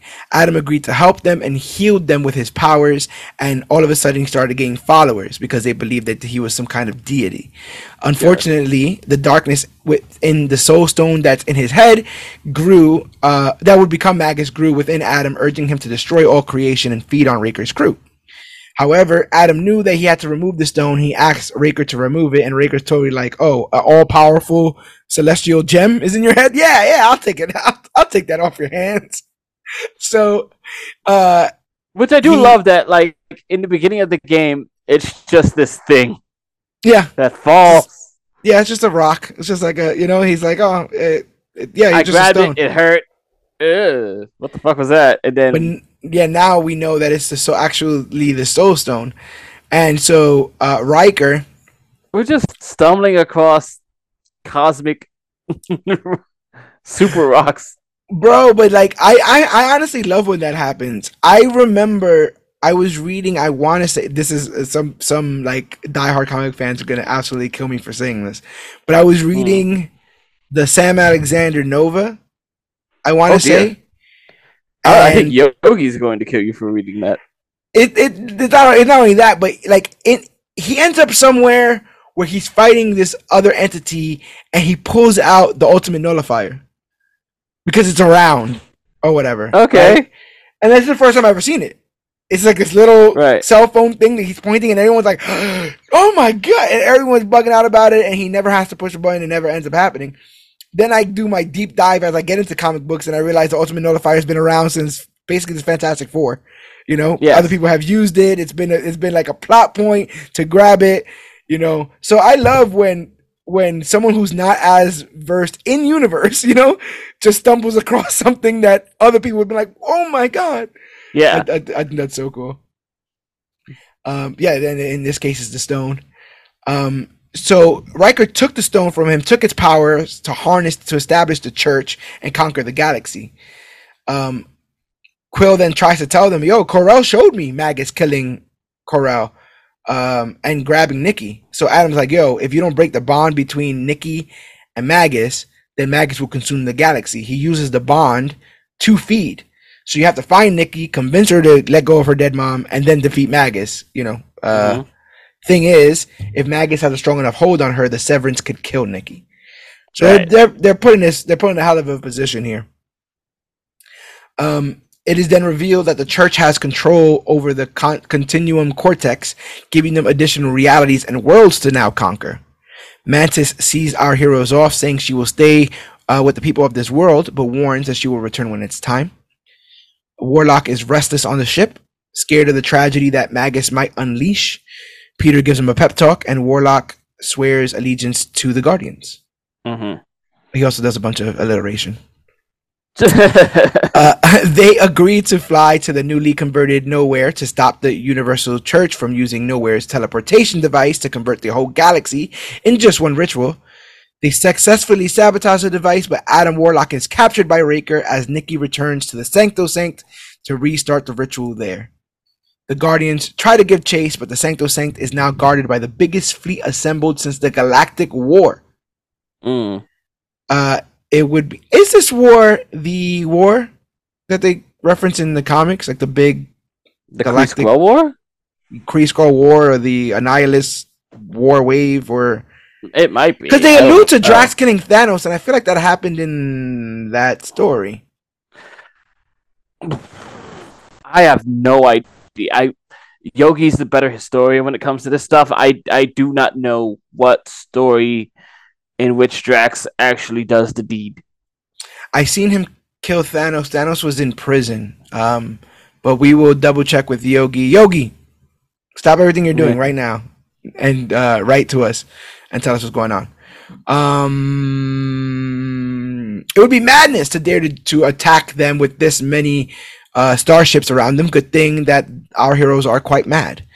They figure the only way they can do this is with some help. So our guardians embark on an all or nothing plan to win. He says it's annihilation. Okay. Yeah. So that's the Annihilus. Yeah. Thanks, Yogi. Thank you for hearing us telepathically. So they decide that they're going to capture Fin Fang Foom and sell him to the Monster Queen. How'd you feel about our boy, the dragon with the biggest pair of pants in the galaxy, showing up? Fin Fang Foom. That's all I used to do. I play Lego Marvel and turn into Fin Fang Foom and go Fin as I grew. It was so dumb, but it gave me so much joy. How'd you feel about old Fin Fang Foom showing up in this piece? That was hilarious. It was one of those things that was just like, it's one of the cleanest setup payoffs in the game. Yeah, it totally is. It comes up several times, and then like, well, now you're getting it. We're going after Fin Fang Foom. Yeah. And I guess he is more of a galaxy. He's a space dragon. Yes. Like, he ends up on our planet and stuff, but he's of another species. Yeah. So yeah, super great to see Fin Fang Foom. I'm a big fan of his in general. Like, put him in everything if you can. Like, it's, like, why not? He's a space dragon. It's so freaking cool. Through hardship and teamwork, they managed to capture Fin Fang Foom to sell to the Monster Queen in hopes of her army of space whales can help defeat the Church's space fleet. It works, and they have them as their cavalry. With Lady Hellbender's army on their side, the Guardians smash through the Church's fleet and storm through the Sacrosanct. After battling through dozens of robots and possessed cultists, the Guardians free Adam from his captivity and rush to stop Nikki's ritual. The Guardians arrive just before the ritual begins, but are single-handedly defeated by Raker's magic. As he restrains them, Nikki fully gives herself to the Magus as it expands across the galaxy like a cosmic mold.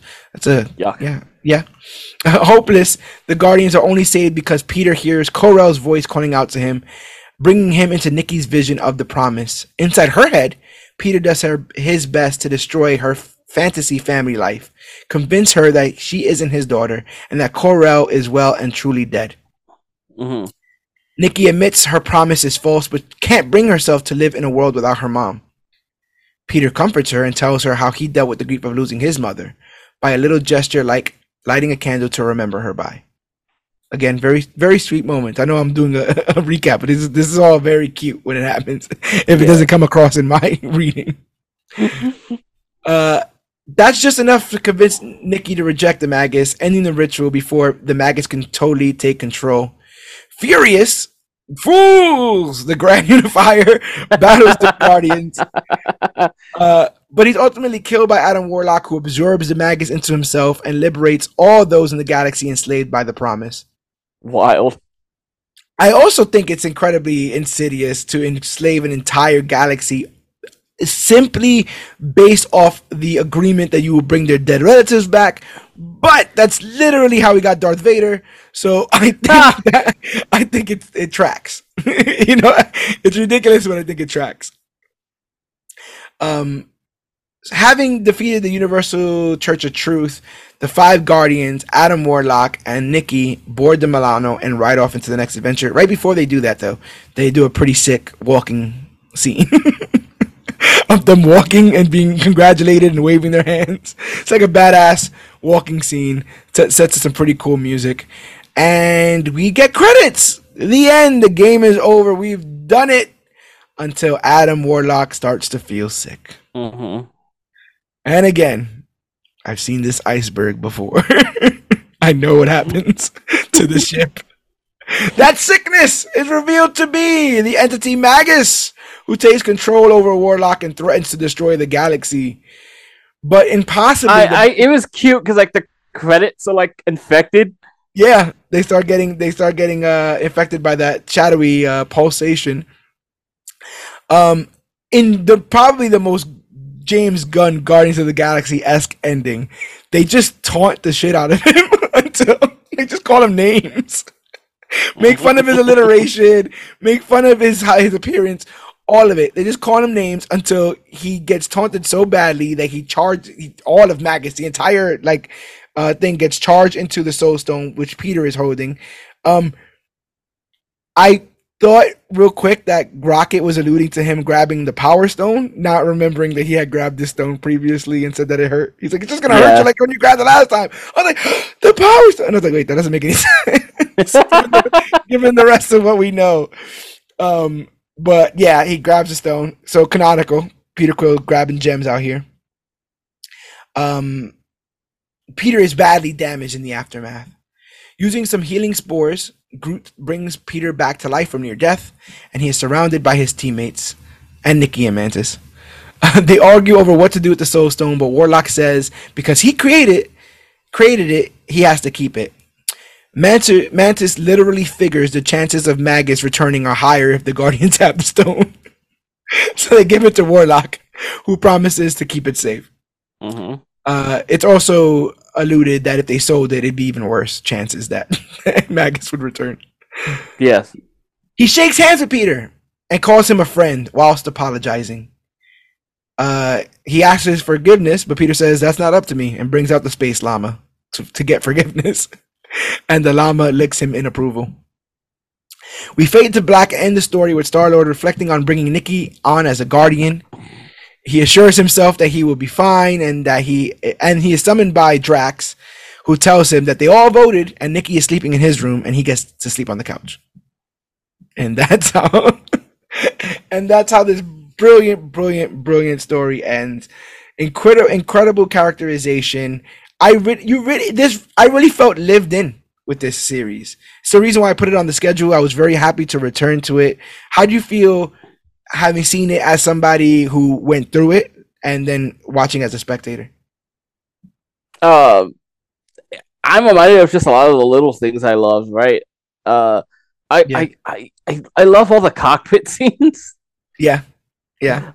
Oh, them all just like looking at each other and just bantering about trying to figure out whether or not to hide the freaking llama or the illegal tech. And Drax being like very blunt about like I couldn't fit that thing you wanted me to hide, so I now have this stuff. Yeah, I will really, space really the llama. Yeah, really good stuff. Yeah, all the cockpit scenes are great. There were some very interesting moments which will, by the way, mess with your game a little bit if you're like kind of immersing in the different costumes you're wearing. Where they actually dress down all the characters. Yes. So like you don't spend the entire game with Gamora in like her battle suit. Like occasionally she just has a tank top and just like this is us just chilling like on her the PJs. Ship. Yeah, like her PJs. Yeah. So like you get a lot of there's a lot of casual energy, and you're not trying to express that energy with all of them in their full comic book regalia. Yeah. You know, the only people who can't really look any different are Drax because he doesn't even bother to wear a shirt, and Rocket because that's the only thing he can wear. His little jumpsuit. But you see Star-Lord and Gamora both sort of relax their outfits. Yeah. For different scenarios, which is like lends to the air of the scenes. Like I said, it feels more lived in. It feels more like they do something. They do like the game exists even when you turn it off. Like they have different clothes and all this other kind of stuff. I really want to just talk about the mechanics real quick. I really like the teamwork aspect of this, where you can point your team members at different enemies, create chain attacks if you wanted to.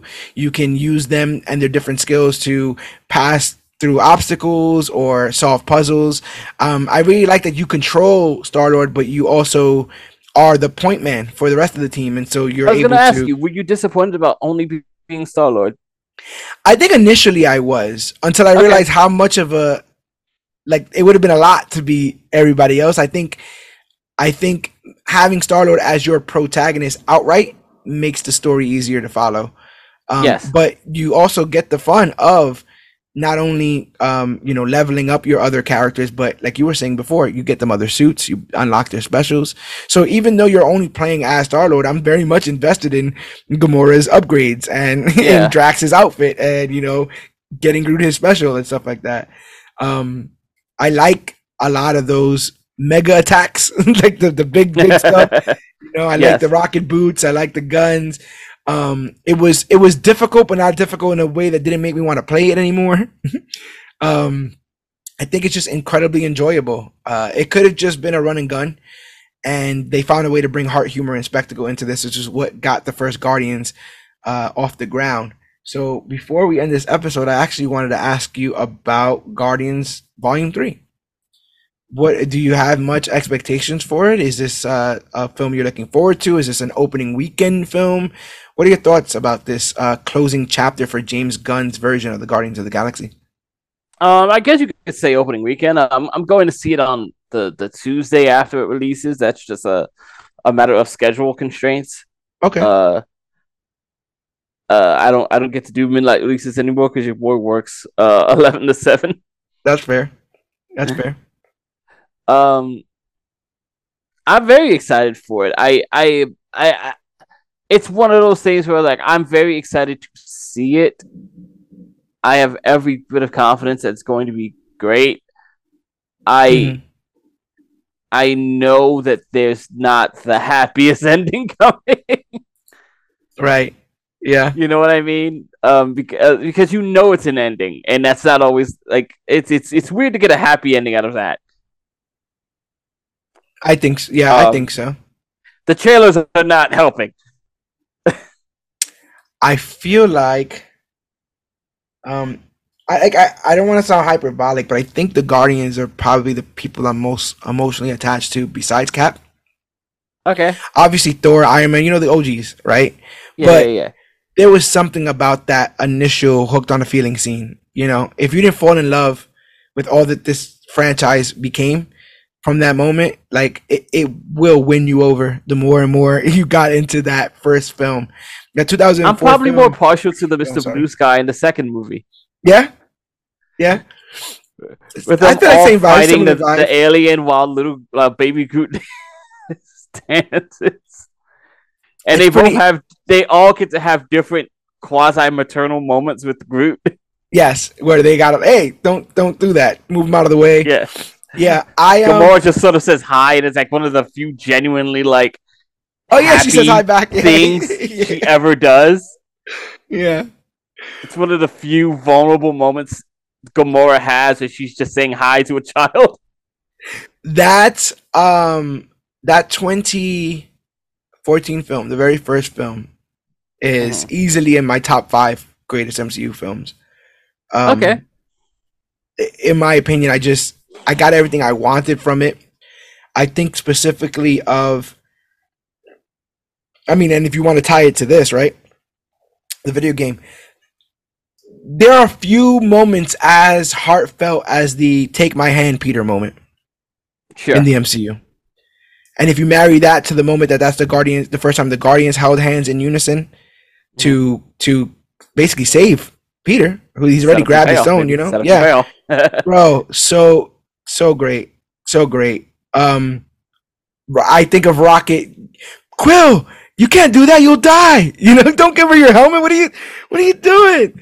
Yeah. And him making that choice and freezing over, kind of, right? Like his face starts to fucking freeze over before he's saved by the Ravagers. Um, and then all that too entails, the Cat Stevens of it all, and the Hmm. Ravager funeral and all that. Like I am in the bag with these characters that I am incredibly interested in this I sequel, but think I'm in the minority of thinking the second one is better. I have my qualms about the second one because I thought Mhm. I knew what the second one should have been. And it Okay. wasn't until I was able to watch it for what it was that I realized how absolutely beautiful it is. But Yeah. initially, it was one of the last steps off of the Infinity War train. Oh, So okay. I'm looking at it as a progression of that story, and it doesn't You really can't do see the forest anything. for the trees there, man. No, it doesn't do anything to for that. If I'm like thinking really hard about it now, it does nothing No, not at all. to set up for It is that. in sort of an unwitting like step in that direction, but like they have no clue. Right. Right. And maybe if it would have came out closer to one without me knowing where they were going with the Infinity War, it would have been different. But it honestly, Sure. like it was a I didn't hate it, but it was just like that was good, but it just didn't feel like it fit. Watch it by when you watch it by yourself now, it's amazing. If you watch them two is like a bit of a marathon, Yeah. absolutely amazing. I think two's score is better. It's more obscure, but I think that makes it weirdly better in a way. Maybe. Uh, um, they feel like the songs resonate more because they're not just needle drops; they're needle drops. They're thematic needle drops. Sure. Um, the sets are absolutely gorgeous, like Ego's planet as they're going through it and all that kind of stuff. Really, really gorgeous stuff. And then dealing with the whole Yondu being the father thing. So, um, it's gonna be emotional. It's gonna be emotional to put these Guardians to bed. But in the same Yeah. sense, I've also been up and down with my expectations of comic book movies lately. Now, to be fair, the last two I saw I've heard about this. were Shazam and Black Adam. And Yeah. besides, what did we just watch? What MCU film just came out? Ant-Man. Ant-Man. Yeah, but I guess that's in a cloud of legal legal stuff in my mind, so I pushed it out. You know, It's in the cloud. yeah. So I'm going to do my best to like keep my expectations kind of low. But even when I did that for the holiday special had moments where I'm like, I'm choking up. Like the holiday special had moments of heart, and they get way more points from me because I already love these guys, so they could Yeah. be playing tag. You understand? They don't have to do a lot of work in this film. Just don't mess it up, please. For the love of God. I think at some point, man, you just I think you just trust the law of averages there, and the law of averages is that James Gunn does good work. Yeah. Which are you seeing all this outrage about? Like he's gonna make this funny, he's gonna make that funny. What do you? No, he knows his. He picks and chooses his lanes. In my opinion, I don't think he'd use the Guardian stroke with anyone. You know? I mean, I'll be the first to admit, like, I had my concerns about the idea of a James Gunn led Superman based on what I know, Yeah. So it's like I'm not sure if I'm ready for a Superman movie with a bunch of licensed songs. Needle drops. Yeah. Yeah. Yeah. I can see that, but I Uh, mean, maybe that's like the coat of paint. I hope it's like you said. I hope it's Goldfinger. I hope it's three doors down, Kryptonite. I hope it's. Oh God, no! Stop. They might have to stop at the Eminem Superman song. I think that might be the one that they don't do for this film. But then we have to do Three Doors Down, and then we have to do the Crash Test Dummies, We gotta do and is every it Superman Coldplay? bass song ever. Which is the I don't think. I'm not afraid to fly. Oh, that's Five for Fighting. There you go. Yeah. Bring them in. Yeah. I'm more than a bird. Yeah. Yeah. God damn it. That concerns me. But like I can hope that he just kind of sees it differently. I don't know. That's super interesting. The I see what you rumor did there. is the rumor is that well, we already been told for like 2 years that Zoe Saldana and Drax are out. Yes. There are also rumors that Rocket might not make it past this film. So this is a two-part question. Question number one: if you think someone dies, who does? Question number two: are you down to follow a new set of Guardians in the future, or do you think that this franchise is best served bookending its trilogy? I think that the idea of the Guardians of the Galaxy can endure as a ancillary idea more than its own film. Like Avengers? In a sense, like just the idea of them. You don't necessarily have to have a Guardians 4, but a version of the Guardians can show up in the Marvels or whatever. Yes. Okay. I think what's left of that team can pop up in other cosmic movies. I don't think you can sell another Guardians of the Galaxy movie without those principal players. Okay. Who's that?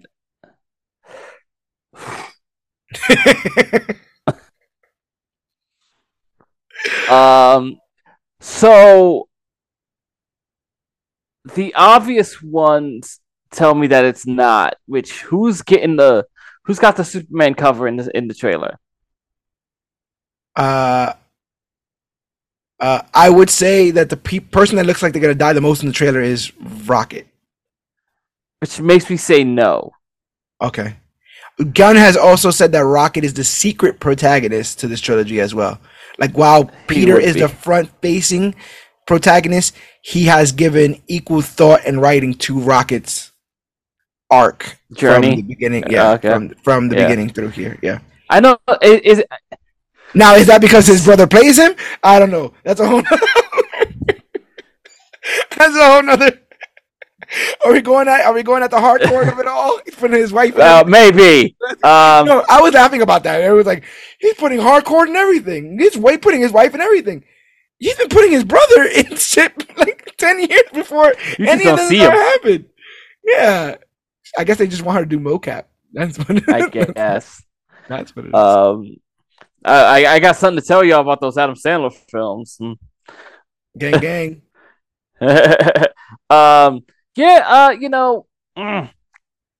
Who is it that has like who's getting the drapery in the trailer? I know it's a human. That's why I call it like the Superman cover, right? No, it's Star-Lord. Nebula's holding. Nebula's holding Peter. He's holding Star-Lord. Right. They're all in prison jumpsuits. Which makes me go, okay, so it's not Peter, because like you wouldn't put that in the trailer. Right. Yeah. Yes. Is Peter the linchpin to a future Guardians of the Galaxy? Like, do we keep him as a lead? I mean, like on the team. Like, is there a member of this team that needs to be on the team for them to be the Guardians? Do they all die? And would you be cool with like a just in name only Guardians? Would you want to see Groot on every iteration of the team? Rocket on every iteration of the team? Does Mantis have to be around? That's a tough one. Because I think the problem is that the Guardians of the Galaxy is almost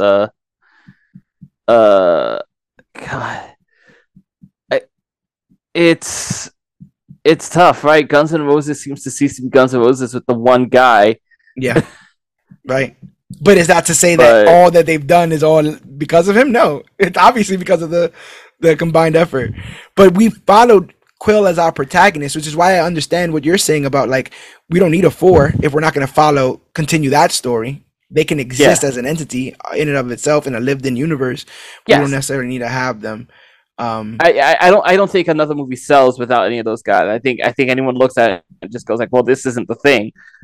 This isn't the Guardians of the Galaxy, right? It's just another team, and that rarely works in anything.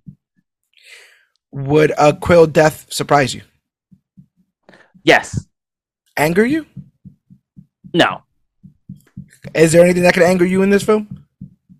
I guess mine would be time travel. Like if for some weird reason, if they all ends with like Peter back with his mom or some kind of weird stuff like that, I'd be like, get out of here! You gave me all that to bring me right back to the middle. Go right back to the beginning. I think the only version of that I've ever been willing to accept was Steve, and that was shaky.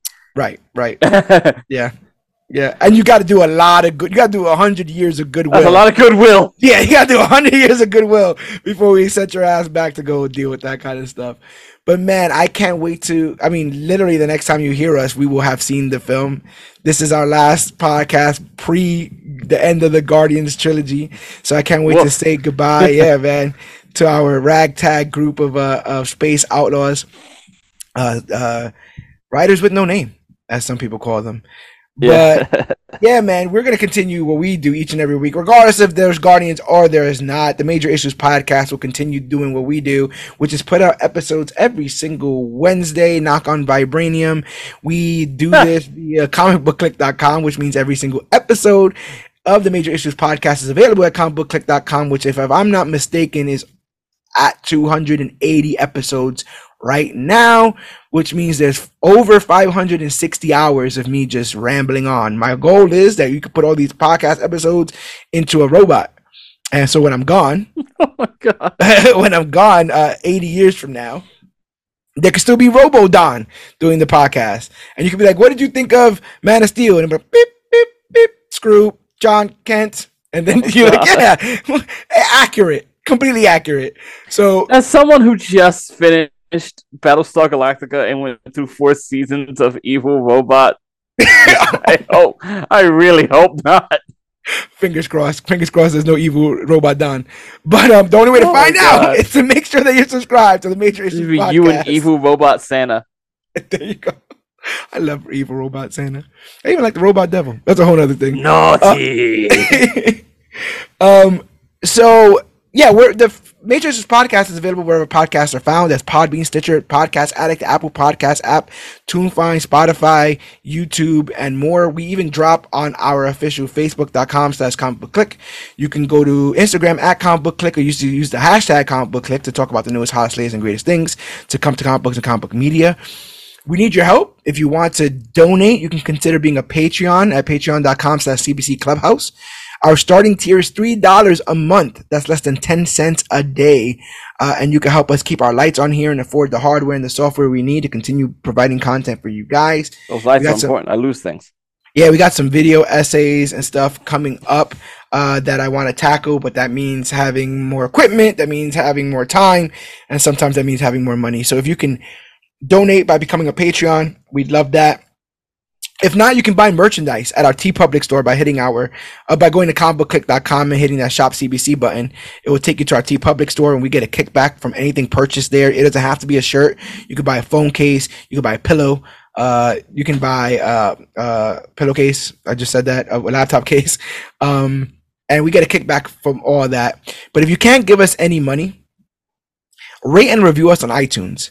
It's the quickest way for us to grow as podcasters and find out what you like and what you don't. It helps us get into the rankings when people are looking for someone talking about this kind of stuff. So if you can give us a 5-star review, if you can rank us on iTunes, rate and review us on iTunes, it's the quickest way for us to grow our fan base. I've been to the future, where we do become the latest and greatest thing to come to comic books and comic book media, but I can't tell you how we do it, because if I do, then I end up breaking the timeline, and Star-Lord is played by Dwayne Johnson, and that's something that nobody wants. Trust me. You don't want a whole entire film with Kanye music, especially after what he's done. So make sure that you But also just the idea of Star-Lord being that badass just kind of ruined and it. Huge, and like, with daddy issues. I just put it all together. But yeah, man, follow us wherever you can. Our links are all going to be in the show notes and the description of this episode. But GT, where can they find you? They can if you want to be found, I guess is what I should have ended that. The only other place that can really be found these days is on Dirt Sheet Radio with John Escudero, aka Yogi, talking about the latest and greatest and sometimes the worst in pro wrestling. Yes. They can come in the same box sometimes. And even though Dirt Sheet Radio is a worldwide phenomenon, and most recently has become a bit of a national treasure. That's all I'm gonna say on that. By the time this episode comes out, you will have already known what I'm talking about. And if you don't, go to facebook.com/Dirt Sheet Radio, as those guys tackle all that when it comes to professional wrestling. But that's going to be all for this episode. I can't wait to talk to you guys next week about Guardians of the Galaxy Volume 3. But my name is George Serrano, a.k.a. The Don. I'm Gregory Thomas, a.k.a. GT Rebirth. And this has been our Guardians of the Galaxy game recap and review. And remember, whether you're a sentient tree, the most dangerous woman on the galaxy, a destroyer, a monster queen, a flarkin, a space outlaw, or a talking raccoon, remember that we're stronger together. Remember, we are the Click. And always remember that you, yes, you, are worthy.